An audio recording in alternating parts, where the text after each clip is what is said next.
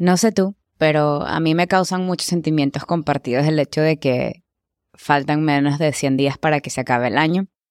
Y a mí me pasa mucho, aunque espero que no este año, aunque me está costando, que después del verano mi estado emocional empieza como a ser más emo de lo normal. Porque me da como seasonal depression, que es como depresión por estación, que siento que es algo bastante común cuando vives en lugares con el clima tan bipolar como Nueva York. Y además, para mí los últimos 3 meses del año siempre han sido como que medio raros y movidos, porque es mi cumpleaños, porque viene Navidad y como que bueno, obviamente son temas que he hablado en los podcasts anteriores, es simplemente un tema complicado para mí. De hecho, el año pasado, en fechas de Navidad, hice un capítulo que fue muy clave para mí. Esto lo he hablado en episodios anteriores y es un capítulo que de alguna u otra forma le dio un toque más realista y vulnerable al podcast. Especialmente porque me llevó a entender el proceso en el que estaba entrando desde mediados del año pasado y en el que estoy a punto, bueno, en que estoy en este momento, mejor dicho. La realidad es que decidí cambiar el campo de batalla en el que había estado porque me la pasaba atacando la tristeza y la pena como si fueran emociones malas.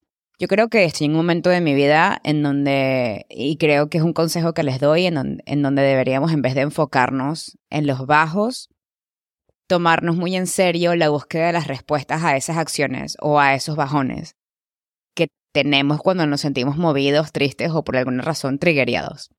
Con su pareja, con su familia o con alguien que simplemente nos haya hecho reaccionar de alguna forma que no nos esperábamos. Porque sentíamos que en nuestro camino y en nuestra evolución y en nuestro desarrollo ciertas reacciones o cosas ya lo teníamos como que bajo control, ¿no? Y creo que de eso va mucho el punto de este capítulo y de este año, que es mi año, al que solo le quedan menos de 100 días. Creo que es decirles que a pesar de que no logré cada pequeña cosita que tenía anotada en mi agenda, y capaz ustedes tampoco, aprendí y quiero dejarles algo muy poderoso que entendí también durante este año. El hecho de tener una intención. Porque aunque no tengas todo claro, tenerla hace que tarde o temprano tengas el poder y la guía suficiente para seguir abriendo el camino y conectar con lo que sea que te depara el futuro, pero estando muy presente ahora. Es muy fácil enfocarte en lo que no has logrado. Y yo quise hacer este capítulo porque cuando llega el final del año hay algo que es demasiado típico, no sé si esto pasa con los gringos, pero es algo muy típico que nos refugiamos en el año nuevo, vida nueva. Como si una festividad o una celebración va como a borrar toda la mierda por la que pasamos en el año. Y yo creo que esperamos de forma un tanto naive o triste que se acaben los días para justificar nuestra falta de decisión y responsabilidad y el hecho de que no hicimos lo que realmente nos hubiese gustado hacer en un año. En un año, en 365 días.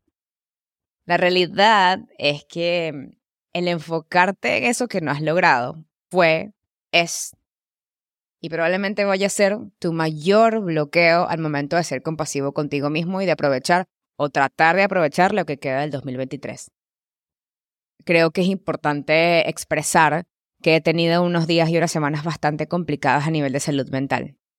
Porque, bueno, estoy pasando por un proceso muy complicado de emprender y de crear mi proyecto de una vez por todas y en verdad, obviamente este camino empieza como con mucha incertidumbre y con mucho miedo que no funcionen las cosas, ¿no?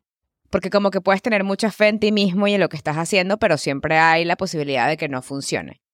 Pero bueno, volviendo al tema de enfocarnos en lo que no hemos logrado, yo siento que yo tengo que darme espacio para como que esperar que las cosas se desarrollen, ¿no? Es primera vez que logro construir como que un funnel con un producto que está basado en mi experiencia y que está muy conectado a la experiencia que he tenido como preparadora holística y coach de fitness holístico y bueno, obviamente mental health advocate porque amo la salud mental, amo la neurociencia y amo todo lo que tenga que ver con el tema de poder regularnos y poder ser adultos más responsables y afectivamente más coherentes y creo que eso también viene con la idea de que yo sé que hay tiempo para todo.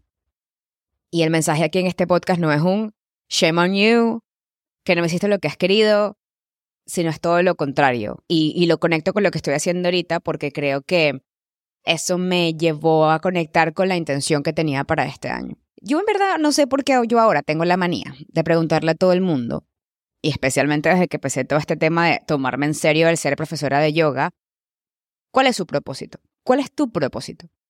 Porque honestamente a mí me apasiona la gente apasionada. Creo que los límites de conectar realmente con alguien no tienen nada que ver con si son o no parecidos a ti o si tienen tantas cosas en común, porque para mí todos pueden ser interesantes si tienen pasión e intención detrás de lo que hacen. Y esa es la cosa que a pesar de sentirme baja, no me tumba y no me hace quedarme quieta. Es capaz ser un poco más lenta y tomarme las cosas con un poco más de calma, pero el tener una intención como que me impulsa porque es lo que me apasiona a hacer las cosas para construir lo que yo quiero. Este año en verdad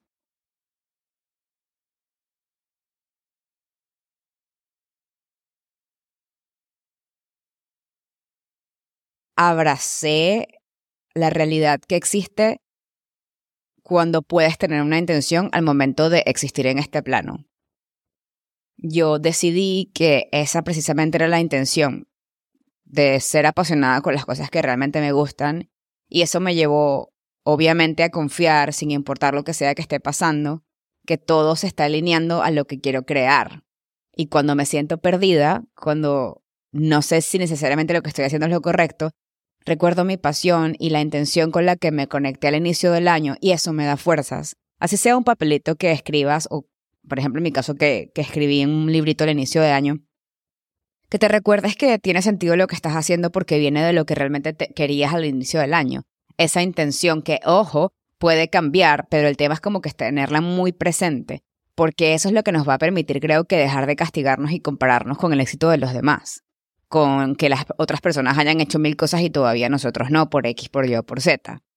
El conectar con nuestra intención nos permite algo que para mí es demasiado clave e importante, que es eso, dejar de castigarnos porque alguien está y tiene lo que nosotros para este momento del año nos propusimos. Es mentira que si una persona logra algo en un momento determinado es porque era para ellos. Tal vez sí, pero me di cuenta especialmente en Nueva York que a veces lo que importa es estar, o lo que importa es estar en el lugar correcto, la situación correcta, la red de contactos correcta o la comunidad correcta, y hasta a veces el factor suerte, porque eso también forma parte de esta realidad. El hecho de que otras personas puedan estar en momentos o situaciones, a veces sí tiene que ver mucho con toda esta red de cosas que están alrededor de ellos que les permiten hacer eso. Y por una u otra razón, capaz en este momento no es nuestro momento para hacer eso. Es por esto que el camino de actuar para conectar con esa intención es una realidad inseparable de tu proceso. El tema de evolucionar y de ir al siguiente paso en tu vida y de hacer lo que quieres establece una conexión directa entre lo que haces y cómo piensas en lo que quieres hacer, ¿no? ¿Qué historia escribes detrás de esas posibilidades? Porque yo siento que una intención clara vale más que 1000 promesas que no dependen en 100% de ti al inicio del año. Que quiero viajar, que quiero un novio, que quiero salud, que quiero que mi familia esté bien, que entonces quiero dinero, pero quiero un trabajo mejor, pero entonces me quiero mudar. Y es que, brother, yo era ese tipo de personas que escribía en un papel y manifestaba todo lo que quisiera lograr en un año, en vez de centrarme en una cosa a la vez y en la que de verdad pudiese trabajar sin abrumarme demasiado. En Venezuela es una tradición comerte 12 uvas el 24 de diciembre y por cada una de las uvas pides un deseo por mes. Y sí, tienes que randomly decidir en menos de 2 minutos tu deseo para el año siguiente. Y en verdad, como que nunca lo había pensado tanto como cuando estaba escribiendo este episodio y estaba pensando qué quería decir. ¡Qué presión, brother! ¡Qué presión! Desde que comencé el camino en el que estoy, cuido demasiado mis rituales relacionados al crear, manifestar y pedir al universo. Y ya no lo hago tan por sentado. Porque ahora hay intenciones concretas. Y pueden ser tan tontas como aprender a controlar mi respiración y no alterarme en momentos que retan a mi ego. Y sí, yo sé que puede sonar bastante ambiguo, pero hay una razón detrás de querer pedir este tipo de cosas. Y es que una vez logré controlar eso, todo lo demás que pidas o quieras o estés buscando va a fluir. Va a fluir mucho más porque sé que aunque podamos ser explosivos y sobrereaccionar o ser demasiado dramáticos a ciertas cosas, la realidad casi nunca es tan grande como la que creamos en nuestra cabeza. O sea, nunca, no es del tamaño, el drama que nos creamos no es del tamaño de la realidad que existe en el mundo y que también existe en nuestra mente. Ahora, el decidir cuál es tu intención en este momento del año puede ser algo bastante retador. Porque obviamente estamos y que bueno, pero ya es octubre, me quedan nada más 3 meses, entonces, o sea, voy a esperar hasta enero y es que no. Hay que a veces pausar, porque es mejor terminar el año con expectativas más reales y dejar ir lo que simplemente no se pudo hacer y celebrar lo que sí hemos logrado, en vez de frustrarnos y pensar que aún nos faltan demasiadas cosas por lograr. Por esa razón empecé el ebook de esta forma, porque así como todo en esta vida comienza con un acto de fe, también comienza entonces con una intención clara, concisa y realista sobre nuestro momento, quiénes somos nosotros mismos ahora y sobre todo lo que podemos hacer que esté bajo nuestro control y dentro de nuestras posibilidades. A veces somos demasiado idealistas cuando queremos plantearnos escenarios y esto a mí me pasa muchísimo, por ejemplo, cuando queremos una relación, y siento que es lo que más le pasa a la gente, cuando quieres una relación nueva, o un trabajo nuevo, o mudarte ya, pero estoy lista o listo para este cambio. Estoy preparado para estas situaciones. Porque entonces obviamente a veces hay una disonancia clara y demasiado esquiva de lo que aún tenemos que trabajar para que todo eso que realmente estamos buscando fluya, llegue y aparte estemos preparados para lidiar con ello cuando sea el momento de que llegue. El timing es súper importante. Entonces, ¿qué hacer los últimos meses del año? Esta es una pregunta que anoté y que quería preguntárselas y sobre todo como que creo que autopreguntarme. Porque la verdad es que el nunca es tarde para se vuelve demasiado real cuando se trata de intenciones y la pregunta que viene con esta realidad. Entonces esa, ¿qué puedo hacer para conectar con mi real intención? En vez de ¿qué me faltó por hacer? ¿O qué me falta por hacer? El tiempo se empieza a perder cuando realmente no estamos conscientes en el modo en el que operamos nuestro día a día. No significa que tengamos que estar 24/7 pensando y que bueno, ¿qué estoy haciendo? ¿Cómo lo voy a hacer? ¿Y cuándo lo voy a hacer? Pero sí es demasiado necesario tener una vida intencional. ¿Qué puedo hacer entonces para conectar con esa intención? Y les prometo que lo que voy a decir no es publicidad porque la odio. Las personas que me conocen, en verdad como que el tema de promocionar y publicitar mis cosas es algo que me cuesta demasiado. No sé si es porque está muy ligado a los pensamientos limitantes propios, pero si es primera vez que escuchas el término intención, tienes que saber que también hay ciertas formas y herramientas para descubrirlo. Bueno, primero para descubrirla y segundo para hacer el pacto contigo y cualquier entidad sagrada en la que creas, que en mi caso es el universo, para programar y que tus próximas acciones estén alineadas con esa intención. Por esa razón, hice el ebook de manifestación y visualización para principiantes. Porque seas o no seas una persona espiritual, te sea útil y te explico entonces con detalle cómo hacer el proceso de tener una intención en cualquier momento del año y qué involucra hacerlo. Todo esto está fomentado en 7 años completos de un camino espiritual que ha sido bastante complejo y también en todo lo que he aprendido a través del trabajo de respiración, la certificación de yoga y sobre todo fundamentado en lo que me hubiese gustado saber de esto cuando empecé a aprender sobre manifestar la vida que quiero, literal. Entonces, creo que decirles también algo que me di cuenta que fue muy lindo, porque el tener intenciones claras es un acto de amor propio. Sí, creo que si lo pondría de otra forma, al vivir una vida intencional, cada pequeña cosa, aunque tu intención sea, de nuevo, quiero descansar más, es un reflejo de qué tan importante eres tú para ti mismo o misma. Entonces, de nuevo, nos faltan 100 días para que se termine el año. Así que, ¿qué cosas haría si fuese tú para poder conectar con mi intención? Comenzaría visualizando el pasado y mi realidad de ahorita. Y decir, entre eso y esto, ¿cuál es mi intención? Abre tu lista de cosas que te prometiste en diciembre del 2022 y sé realista con las cosas que crees necesitar este año y que se puede lograr con dedicación estos últimos 4 meses. Puede ser que el año pasado querías casarte, tener hijos y una mansión, correr un maratón, pero resulta que lo que realmente necesitas este año es algo tan simple y sencillo como aprender a lidiar con situaciones de máximo estrés donde te sientes ansioso y desesperado. Porque una vez que controles eso, créeme que todo lo demás es una consecuencia del poder estar regulado contigo mismo. Lo segundo que haría sería hablarme tan claro como pueda. Aceptar lo que ha sido culpa mía y aceptar lo que no puedo controlar. Aceptar también que no siempre es el tiempo para todo. Y trabajar con ideas concretas, breves y precisas. Por ejemplo, ¿qué quiero decir con esto? Quiero adoptar un estilo de vida más sano. Pero aquí le cambias la intención, porque la intención no va a ser porque quiero verme más flaca y quiero ser la más bonita de todo el mundo y quiero que mi mamá me valide y quiero que mi novio esté más atraído hacia mí. No, quiero adoptar un estilo de vida más sano porque me quiero sentir más saludable y más cómoda con mi cuerpo. Es una intención que es tuya. Al decir que es un acto de amor propio significa que tu intención no le debe pertenecer a nadie más, porque nadie puede estar y vivir tu proceso contigo, aunque lo intenten. Lo tercero que haría es pensar de una forma positiva, pero no tóxica. Non-toxic positivity. Porque entre el estímulo y la respuesta hay un espacio. En ese espacio está nuestro poder de elegir la respuesta. En nuestra respuesta yace nuestro crecimiento y nuestra libertad. Esta es una frase que me encanta de Viktor Frankl, porque lleva el tema de el espacio, ¿no? De ese espacio de sentarnos, sentir y decidir que vamos a tratar de pensar en lo positivo, lo que sí puede pasar, lo que sí se puede atraer. Hay que evitar el autocastigo y el lenguaje que viene de sentirnos frustrados porque no lo hemos logrado.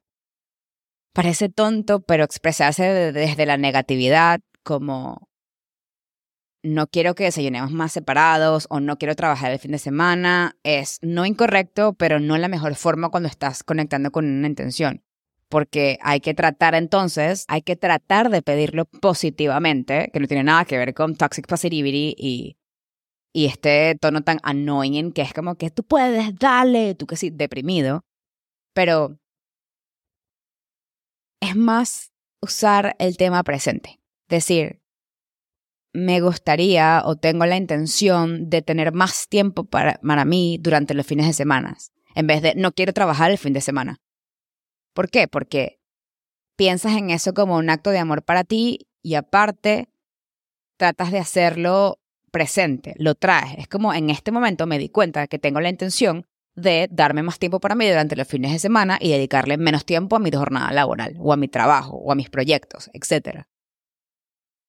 Lo cuarto que haría en verdad es pensar en eso de nuevo como si fuese algo que ya está sucediendo, porque es ahora cuando quieres ver el resultado. Entonces hay que aprender a agradecer en este preciso momento. Aprender a decir gracias por este instante en el que estás es clave cuando quieres conectar realmente con tu intención. Hay que agradecer a lo que sea que creemos, Dios, el universo, Buda, etc., por lo que nos envió este año, los que nos enseñó este año. Debes imaginarte a ti que estás solicitando o usando lo que pediste y tienes que materializarlo en tu mente. Lo que es real de verdad. Lo quinto que yo haría, que es algo que yo todavía estoy trabajando en, porque llevo demasiados meses diciendo que iba a construir una comunidad y la verdad es que no he tenido el tiempo para abrir el grupo de Telegram y construir la comunidad, pero con el proyecto del ebook salió la idea de, ok, voy a abrir un grupo de support y acompañamiento en Telegram en donde voy a tratar de hacer ciertas actividades en vivo.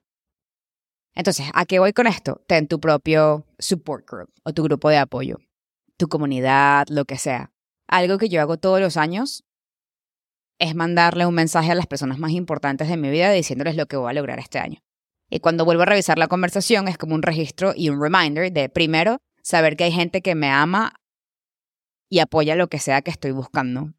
Y segundo, saber que puse eso en un lugar y que debo tener la disciplina en mi accionar para lograr acercarme a eso todos los días.